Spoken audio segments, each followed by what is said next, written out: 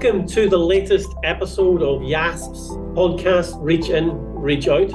I'm delighted we've got two fantastic guests joining us today. And we've got obviously sharing a few different time zones today, this morning or this evening. So I've got Bronwyn Edwards, and Bronwyn will introduce herself in a second, who's with us from Australia. And we've got Vita Postvention, and Vita is joining us also in Europe from Slovenia. So welcome, Bronwyn and Vita. Thank you. Thanks, Rory. Great to be here. Okay, so maybe just kick off, Bronwyn. We'll start with you. Can you tell us a bit about who you are, your sort of experience of suicide and postvention? Because the focus of today's podcast is really going to be around postvention. What is postvention? How has it sort of grown over the years, and sort of our aspirations and hopes for the future? So in that context, it'd be great if you could tell us a bit about who you are and sort of and your role and what you do, Bronwyn. Yeah, thanks, Rory. Yeah, so I'm a person who's bereaved by suicide first and foremost. So the reason I'm even working in suicide prevention is because I lost my brother Mark back in 2008. So I founded an organisation called Roses in the Ocean. We're the national lived experience organisation in Australia. And so we've had the privilege for the last 12 years of walking alongside people who have a lived experience. And many of those people have been people who are bereaved through suicide. So, the reason we got involved was that way back when suicide came into our lives, not only did we find there was really nothing in the country that was particularly helpful for my brother when he needed it, but after we lost him, there was absolutely no support whatsoever that found my family, or that my family found, or our friends or his friends and what have you. So there was an enormous gap. So both of those areas, I guess, were the motivation for me to start an organisation so that we could actually really start listening to the people who knew what it was like. And in this case, that's about listening to people who know what it's like to have someone they love gone from their lives forever, and having to somehow try to navigate from the first second that you find that out through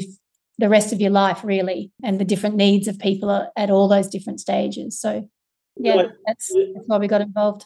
Yeah, and I mean, it's remarkable work that you do, and obviously I'm very familiar with the work that Roses in the Ocean do. But maybe talk about sort of in detail in a few minutes, maybe about in terms of what you're doing on the ground now.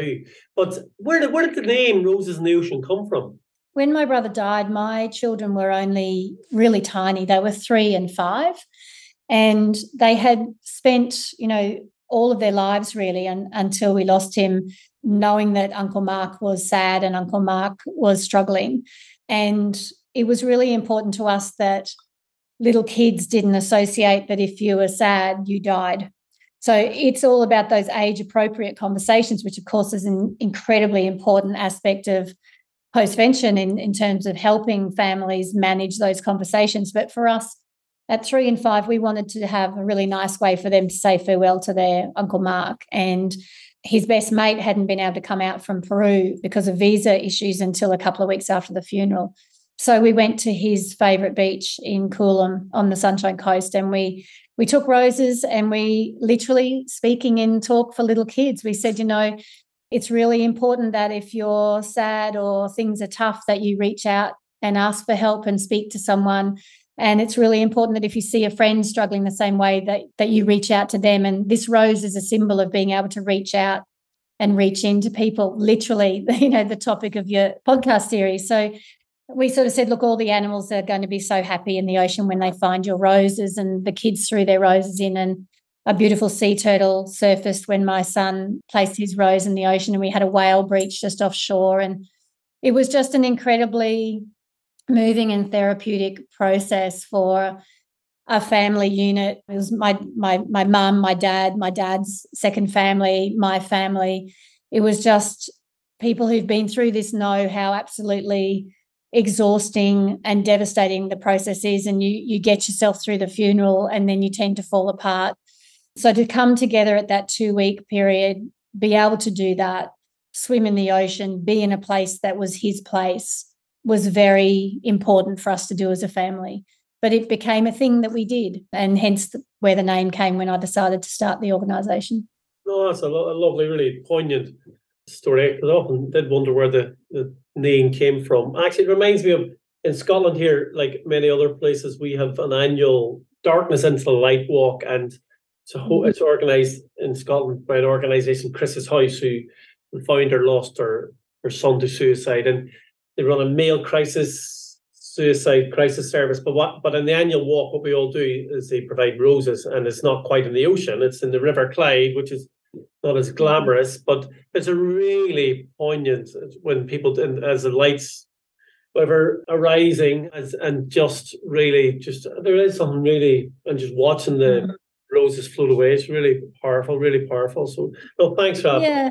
So we'll come back to Bronwyn in a second, just when we into more detail and the work that your organisation does nationally, because I know you're the peak body. It's always the term in Australia. I've never heard peak body used anywhere else. We don't use the term for us either. Yeah, well, but I often hear by colleagues, and I've heard your organisation described as the peak body for the work that you do. So moving on, Vita. So Vita, obviously I know what you do. We've known each other for many years. So maybe can you give us a bit about, for the listeners, who you are and the work that you do, please? Yes. First of all, hello to everyone who is listening. I'm the associate professor here at the University of Primorska in Slovenia. And my story is probably very different from what Bronwyn actually described. So I have joined Professor Andrej Marušič as a student, psychology student, when he was gathering, people who were interested in doing research in the field of suicide prevention. And at that point, I have to say that I was thinking, like, I can focus my energy on prevention. That sounds kind of a manageable, but I would never be able to work in postvention or anything to do with the bereavement. That would be too difficult for me. And how wrong I was, so to say. Because as life turns, I was starting my PhD with Andrej when actually a year 2008 came, when I lost 4 family members, close family members, and I lost 2 of my PhD supervisors. So besides Andrej, I lost another supervisor. And I was very much confused in that year what to do. Whether should I go on? Is that is this my path, so to say? And there was Professor Onja Grad, who actually took over my mentorship later on. And it was actually a coincidence that she also suggested, well, because I was thinking about what the topic of my PhD should actually focus on. And she was like, no, you should focus only on the bereaved people, because I had a model to develop, so to say. And so I was thinking, yes, I lost so many people in this very short time. Nobody of these died due to suicide, but it was all sudden deaths. And so it kind of felt like, okay, maybe this is a topic that I can look into it from both personal experience, so to say, but also from a little bit of an outsider, because it is still different losing someone due to sudden death compared. So, yeah. Vita, we'll come back on to your research in a second. For those who won't know who Andrej was, obviously I knew him as well, and it was such a sad loss. Do you want to say a bit about Andrej and the centre, which has now evolved into the Slovene Centre for Suicide Research? Yeah, Andrej was director of the Institute of Public Health at that time when I joined him, and he was a major force. I think he changed a lot of things in terms of how the prevention in Slovenia should be dealt with. So suicide prevention was his focus, and suicide research was his focus, not so much bereavement or postvention, so to say. And he was a psychiatrist. He was a psychiatrist and psychologist at the same time. So he had kind of a lot of competences, so to say, and he also had quite a strong network, so to say. He was recognized in the country and kind of a public figure, so to say. So therefore, I think he had a major force in making changes, and we just tried to continue that after he passed away. But if the Slovene Centre has really gone from strength to strength under your being guidance and leadership. We tried to kind of, gather the energy that he left and then kind of move on whatever way was meant for us to be, so to say. Okay, so sorry, going back then, I interrupted there, Vita. So then you're moving into then the bereavement space, obviously on the guidance of Onja Grad, and Onja Grad is a very well-known figure in the suicide bereavement field. So do you want to take up your story from there again? Yeah, I mean, it was really like at that time also I have to say that there was not so much focus on the qualitative research in both in psychology, psychiatry, as well as sociology.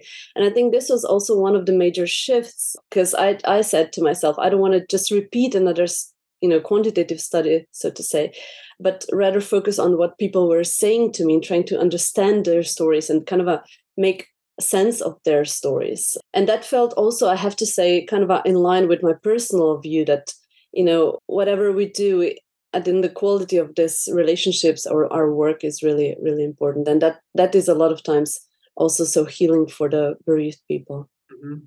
And today we are doing some of the postvention in our programs, but maybe we can talk about this a little bit later on. That's a good way to sort of segue into, we've been using the term postvention, and some people may not know what that means or the terminology. Who wants to kick off with sort of what we mean by postvention? Bronwyn, do you want to go back to you on that one and you kick off, and then what we mean by postvention? Yeah, of course. And I think you're right, Rory. I think potentially anyone who's not in the suicide prevention sector won't really have a clue what postvention means. But my understanding, at least here in Australia, it's the support that's provided to people who have been bereaved by suicide. And I think it's also those who are impacted by suicide. And from a lived experience perspective they are two different things. So it's those people who literally don't have someone coming home at night, or they don't have someone sitting at their dinner table, as opposed to other people who are really impacted by that death as well. And they could be people who have been, professional supports for that people. They could be someone who witnesses a suicide. So there's a lot of people, first responders, but postvention seems to encapsulate just that support that needs to be wrapped around people following a death by suicide. Yeah, and I think what always strikes me is, well, in particular, when I read in the UK, Sharon McDonnell did the largest ever, to my understanding, the largest ever survey of people bereaved by suicide. And it was over 7,000 people. Now, even though it was hosted in the UK, I think it was a worldwide survey. But what really struck me, I think it was worldwide. I think it was anyway. It might be wrong, but anyway, it was certainly beyond just England, certainly where Sharon is based. But what was really fascinating there, and it comes back to your point about who's impacted by suicide, is that most people who respond to that survey were not family members. Of course, they were a substantial proportion, but the largest group were friends. And I think sometimes when we think about postvention, your immediate reaction is, of course, family members are going to be devastated. Mm. But again, it's those ripples of suicide, of the death of suicide, are so important. And in that context, just remember, that really struck me when I read Sharon's report, was looking at the wider impact of friends, school kids who are friends in a work context, colleagues, and so on. And again, what was really one of the key messages was that, and it's the same in the UK as it is in Australia, as it is in Slovenia, is there's no consistent response to people who are bereaved by suicide. And I know in Scotland, we're currently trying to address that. And at the Scottish Government level, we're now in the midst of a pilot of a really dedicated service for people who are bereaved by suicide, open to anybody, family members, friends. And it's at the pilot stage, but our hope and aspiration is, when we evaluate the pilot phase of the work, is that will be rolled out across the 32 regions of Scotland, so that everybody gets the help and support that they need when they need it, and it's a consistent response. So then, Vita, just going back to you, in terms of, so what's the situation like in terms of postvention response in Slovenia? And again, I'll ask the same question of you, Bronwyn, in terms of what actually happens on the ground in Australia. Yeah, thank you, Rory. I think this is a really important question, because if you consider Slovenia being as one of the countries still having quite high suicide rate, it has been decreasing throughout the last 2 decades, but anyway, still quite above the world or EU average. We don't have any really organized systemic support for the bereaved people. And that is quite remarkable. And we are still thinking whether that has a lot to do with also the stigma around this issue. So in a way, there is a lot of suicide happening, but still this area being so stigmatized. not talked about is something that probably comes together in not having this kind of a help available. There are specific, for example, NGOs that are offering support, such as the one that Onja Grad has founded, actually. And for example, we are also having a program for now more than a decade where we come to the schools and we deliver debriefing sessions for the classmates, for the friends, for the teachers, and also for the parents. And sometimes that goes also beyond this parents of other kids, but also we offer specific support to the parents that are bereaved, so that have lost their son or daughter. But this is all there is actually in terms of organized help. But maybe I just want to come back to what you were saying before, that it's also difficult to assess what are the numbers, because we have been talking in the 70s about the 6 people bereaved or wounded by suicide, but we know that this is a very conservative estimate. So the number can go far beyond 100 people that have been exposed, so to say, and their lives have been changed. So it's also this that is making a little bit difficult to do proper intervention, so to say, because they're such a heterogeneous group of people that need support. No, absolutely. And obviously the now famous, widely cited study by Julie Carrell. Now, it's always, you have to be really careful how you describe that, because it's 135 people potentially affected. That's that Julie, when she did her survey study. And of course, the challenge then of that 135 people, who will be potentially bereaved or needing support. And again, we don't know the answer to that question, except if you go back to the Sharon McDonnell survey, I can't remember precisely the percentage, but it was a high percentage of people, even amongst friends, who felt it had a moderate or substantial impact on their well-being. So, I mean, absolutely, I think it would be great if we could do more work to try and quantify that better, to make a stronger case for governments and other organizations to deliver care. Because the challenge, and the interest, I'll go back to Bronwyn in a second, but certainly in the UK context, is that with the exception of the Scottish thing I've just been talking about, too often we're reliant on services, brilliant third sector or NGO services who do amazing work. But they're in terms of their funding and support, it's often from fundraising or precarious lines of support and funding. There's no statutory service per se. Now, that's what we're trying to change in Scotland. And I know other countries do things differently, but there's not enough of statutory response. So, Bronwyn, maybe that nicely sort of brings it back to the work that you're involved in and know what's going on in Australia. Do you want to tell us a bit about the bereavement support in Australia? Yes. So there's been a level of postvention support in Australia for quite some time through an organisation called Standby, or a program called Standby.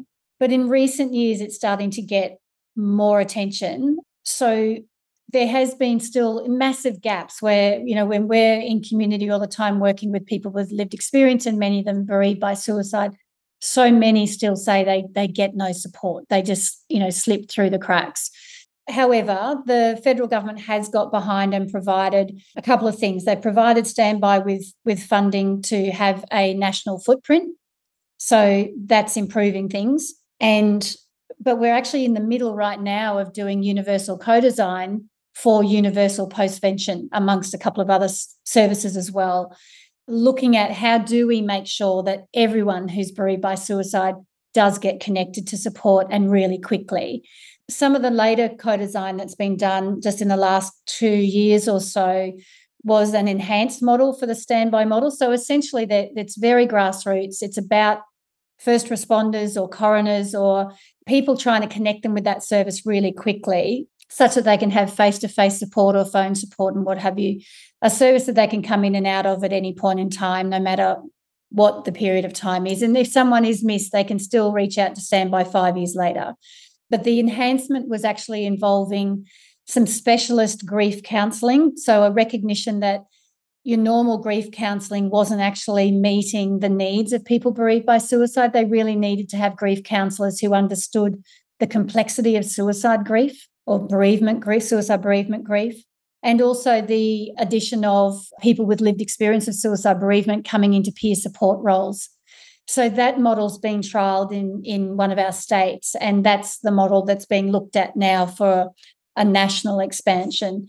And then there's all wonderful little grassroots community responses, where whole communities come together, and when someone takes their life, they rally and all sorts of services are wrapped around people, because it's all those practical things as well. It's picking kids up from school and cooking meals and coming in and helping clean at someone's house when they just can't get out of bed.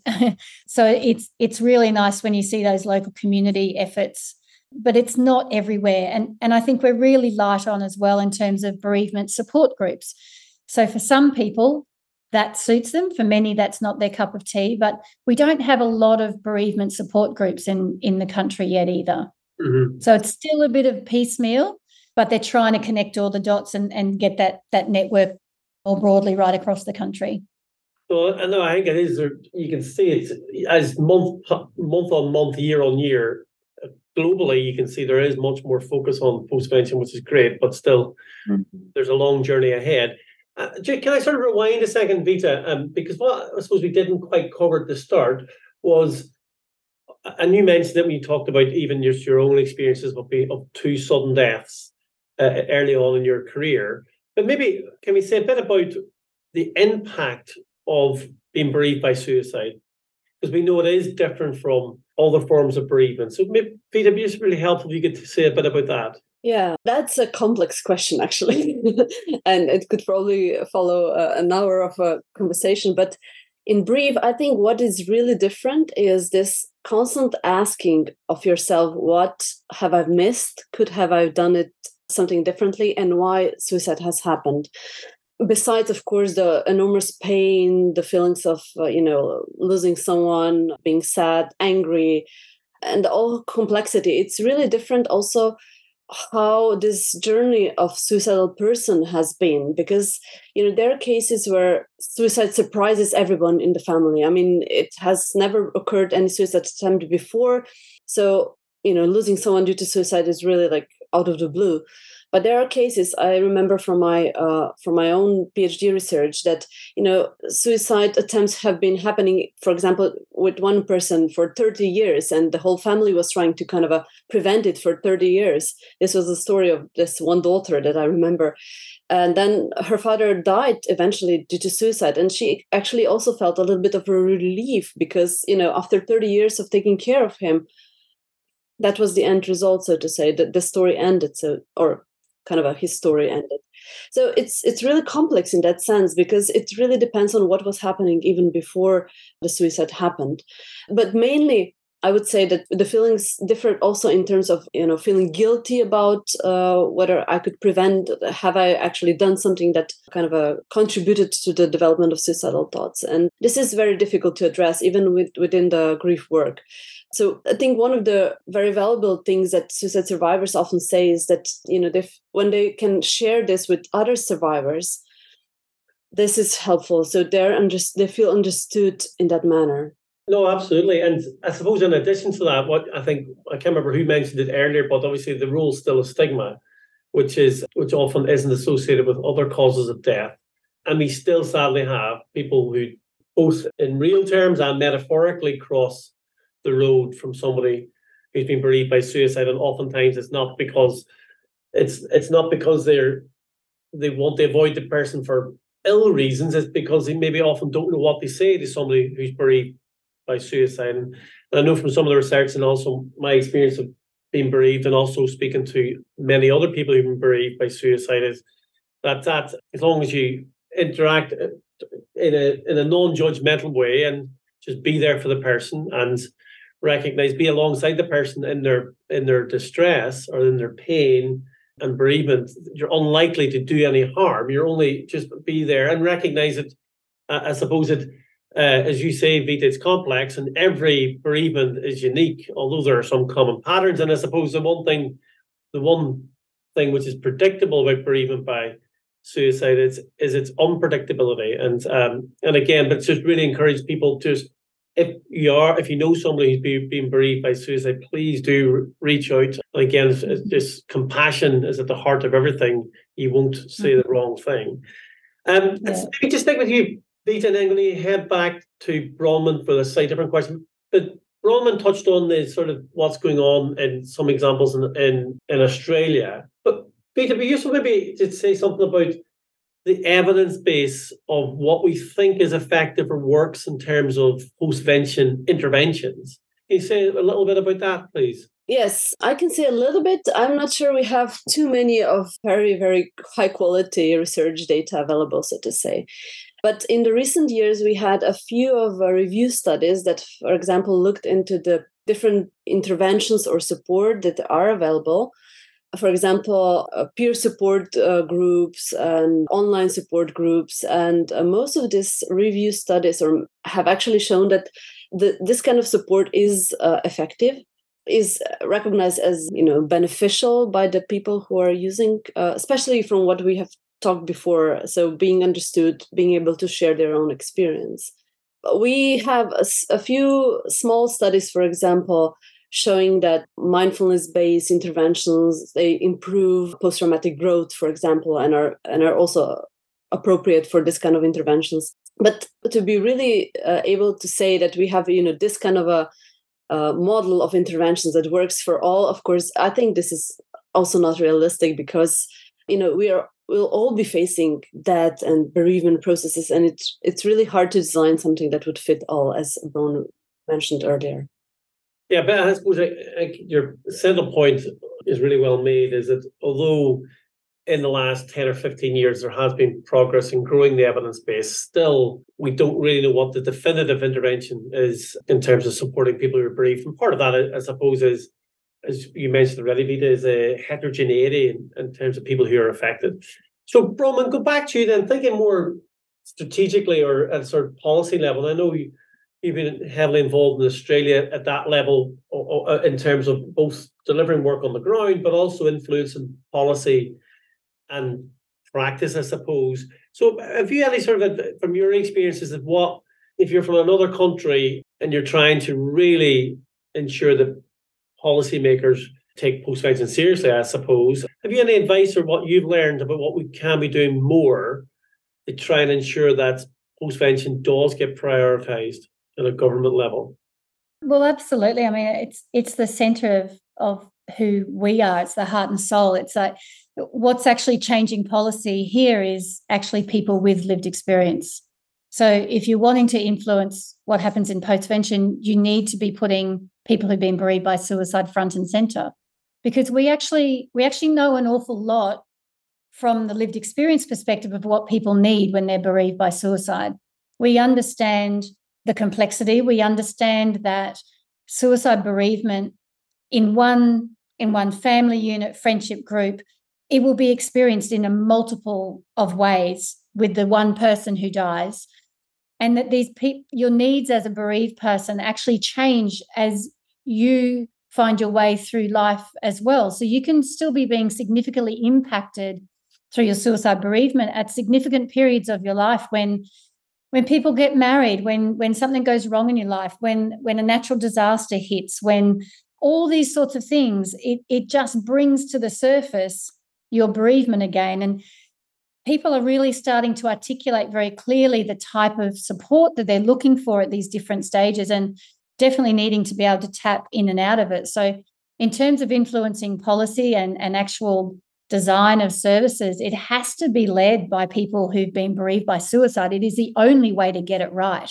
So it's got to be this collaboration with researchers and government and service providers. It's not rocket science. We all know it's not rocket science, but what is really important is that the appropriate amount of time is actually provided to do that well and to get that real diversity of voices that you need, because it's a suite of support that people need. Some people want to read stuff because they'll never go to a support group. Others want a support group. We have people ring our lived experience warm line because they just want to connect and talk to someone else who has been in similar, situations. So it's this whole myriad of options. There's no one size fits all. Yeah. No, I mean, and actually what just struck me when you were speaking there is one point we haven't made yet, actually, is that although, of course, it's really important that we support people who are bereaved by suicide because they're experiencing incredible pain and need support, but also it's recognizing that from a statistical point of view, sadly, the people who are bereaved by suicide are at increased risk of suicide. So it's both the right thing to do, but it also is potentially, of course, life-saving. That's really, really vital. Okay, we'll get just a couple of last questions for both of you, and then we'll wrap it up and bring it to a close. So if being practical, so it's always good to have some practical information to give. So sort of circling back to some points I was discussing earlier about sort of stigma, which is still there with regard to bereavement by suicide. But maybe just each of you give you a very sort of some key pieces of advice. If somebody is wanting to reach out to somebody who's bereaved by suicide, like what would your sort of key tips be? What would you advise them to do? Maybe start with Vita and then do Bronwyn. Yeah, first of all, maybe, Rory, it depends on the relationships that we have before. Because if I was never in touch with the person, then probably I would reach out in a different way. But today, with a lot of means of communications, I can reach out with a message saying just, if you need me, I'm here. But maybe being also a little bit more direct, offering a space and place where we can talk. And probably you don't need to be very wise in terms of what to say, which words to use. Maybe my experience is just to ask what has happened and then leave the silence, and then people start to open up. This has usually worked out with the bereaved people because they need to speak. And then, of course, what you have mentioned, being very compassionate, being very gentle in how to lead the conversation. A lot of times we might experience that, these conversations, if we give advice, people are not ready at some points to take our advices, even though we mean, by our best messages. But it's not, at some points in their lives when the suffering is too hard, I think we have to let it go and just be with the people with their suffering. And I suppose one really, really helpful advice, Vita, but one in terms of what you should do, but what you shouldn't do, the only one I would add is try not to tell somebody how they should be feeling, because obviously none of us can be in the mind of somebody else. So Bronwyn, same question for you. Any sort of key pieces of advice for people reaching out? Yeah, look, absolutely agree with everything you've said, Vita. I guess I'd add on to that is that no judgment in terms of how long this takes. I remember someone saying to me, "Oh, it's been 12 weeks. Really? You're still upset?" And you're like, "Really? You don't?" Just clueless. So try not to be clueless. No, but in terms of, constructive advice, I think it is being there. It's just having the humility to say, I have no idea what to say to you, but I'm here for you. It's stepping forward and just doing things that are helpful, because it's just the most simple, practical things at that initial time are really hard. So just being there to support and not walking away. But it is being there for the long haul. And the greatest support I've had from my closest friends are the ones when they would just sit with you in silence for hours, or you could ring them at midnight and sit on the phone and cry for an hour, and they were just there.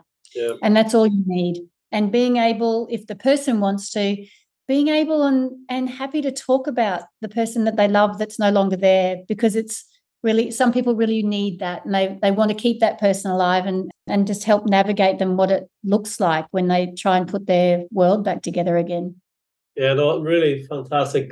That sort of safe space idea. No, really great advice from both of you. So just as we sort of bring things to a close, I've got one substantive question, and I've got a sort of unrelated question just to bring it to a very, very end. And I'll go back to Vita and I'll ask the same Bronwyn as well. So looking over the next 10 years, because I'm going to ask you to look backwards in a second, Vita, but for looking to the future, for the next 10 years, what do you see as a sort of, in terms of Postvention, where do you hope it goes, or what are your aspirations? Well, I'll start with the next 3 months, and then I'll add years to that. Because, as you know, we are organizing the World Congress in Piran in September. And for the first time, I think, for Slovenia, we are organizing a community day that will focus also on the bereaved people. And my hope is that this could kind of be a starting point for us in Slovenia, for some networking, for some organization that might actually develop from there. Whatever way it will be great, because I think this is kind of a unique opportunity for us.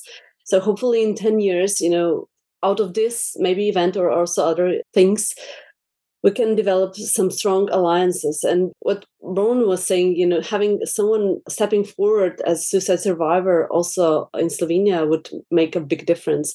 So far, I think the shame around this is still so strong that even though I have talks with survivors for years now, no one really dared to put the energy or their efforts in that manner. So this is still a difference between the countries, I think. And it helps to have also a community, international community in that way to support people.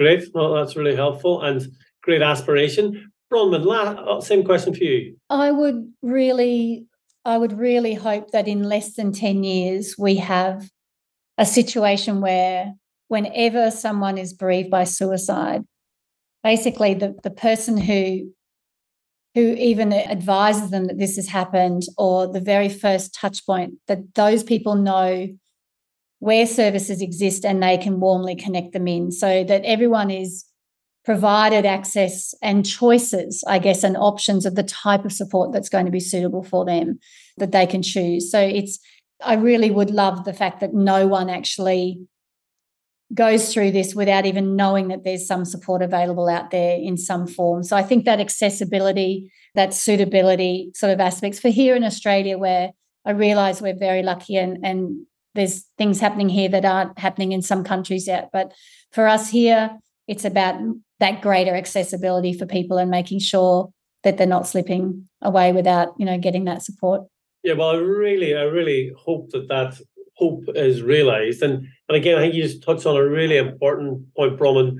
We're speaking here is talking about the patchy accessibility of services in high-income countries, and it's even more patchy and in many cases non-existent in low and middle income countries. So globally, given we know that the vast burden of suicide is in low and middle income countries, almost 80% of all suicides. So that really highlights that we have a really long journey ahead.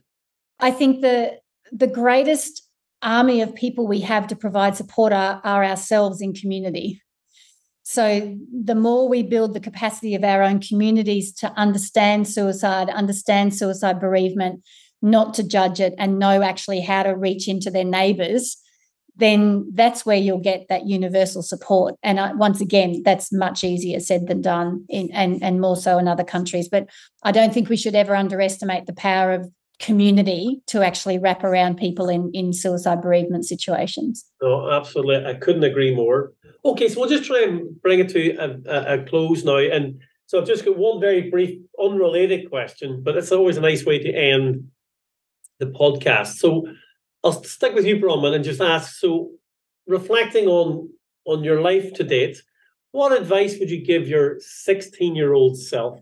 There's going to be two parts to my answer, Rory. I would look back and say, take some time off after school and go and explore the world, because then you'll really work out what you might like to do. Because I certainly went into a path that was not really where I probably would have wanted to do.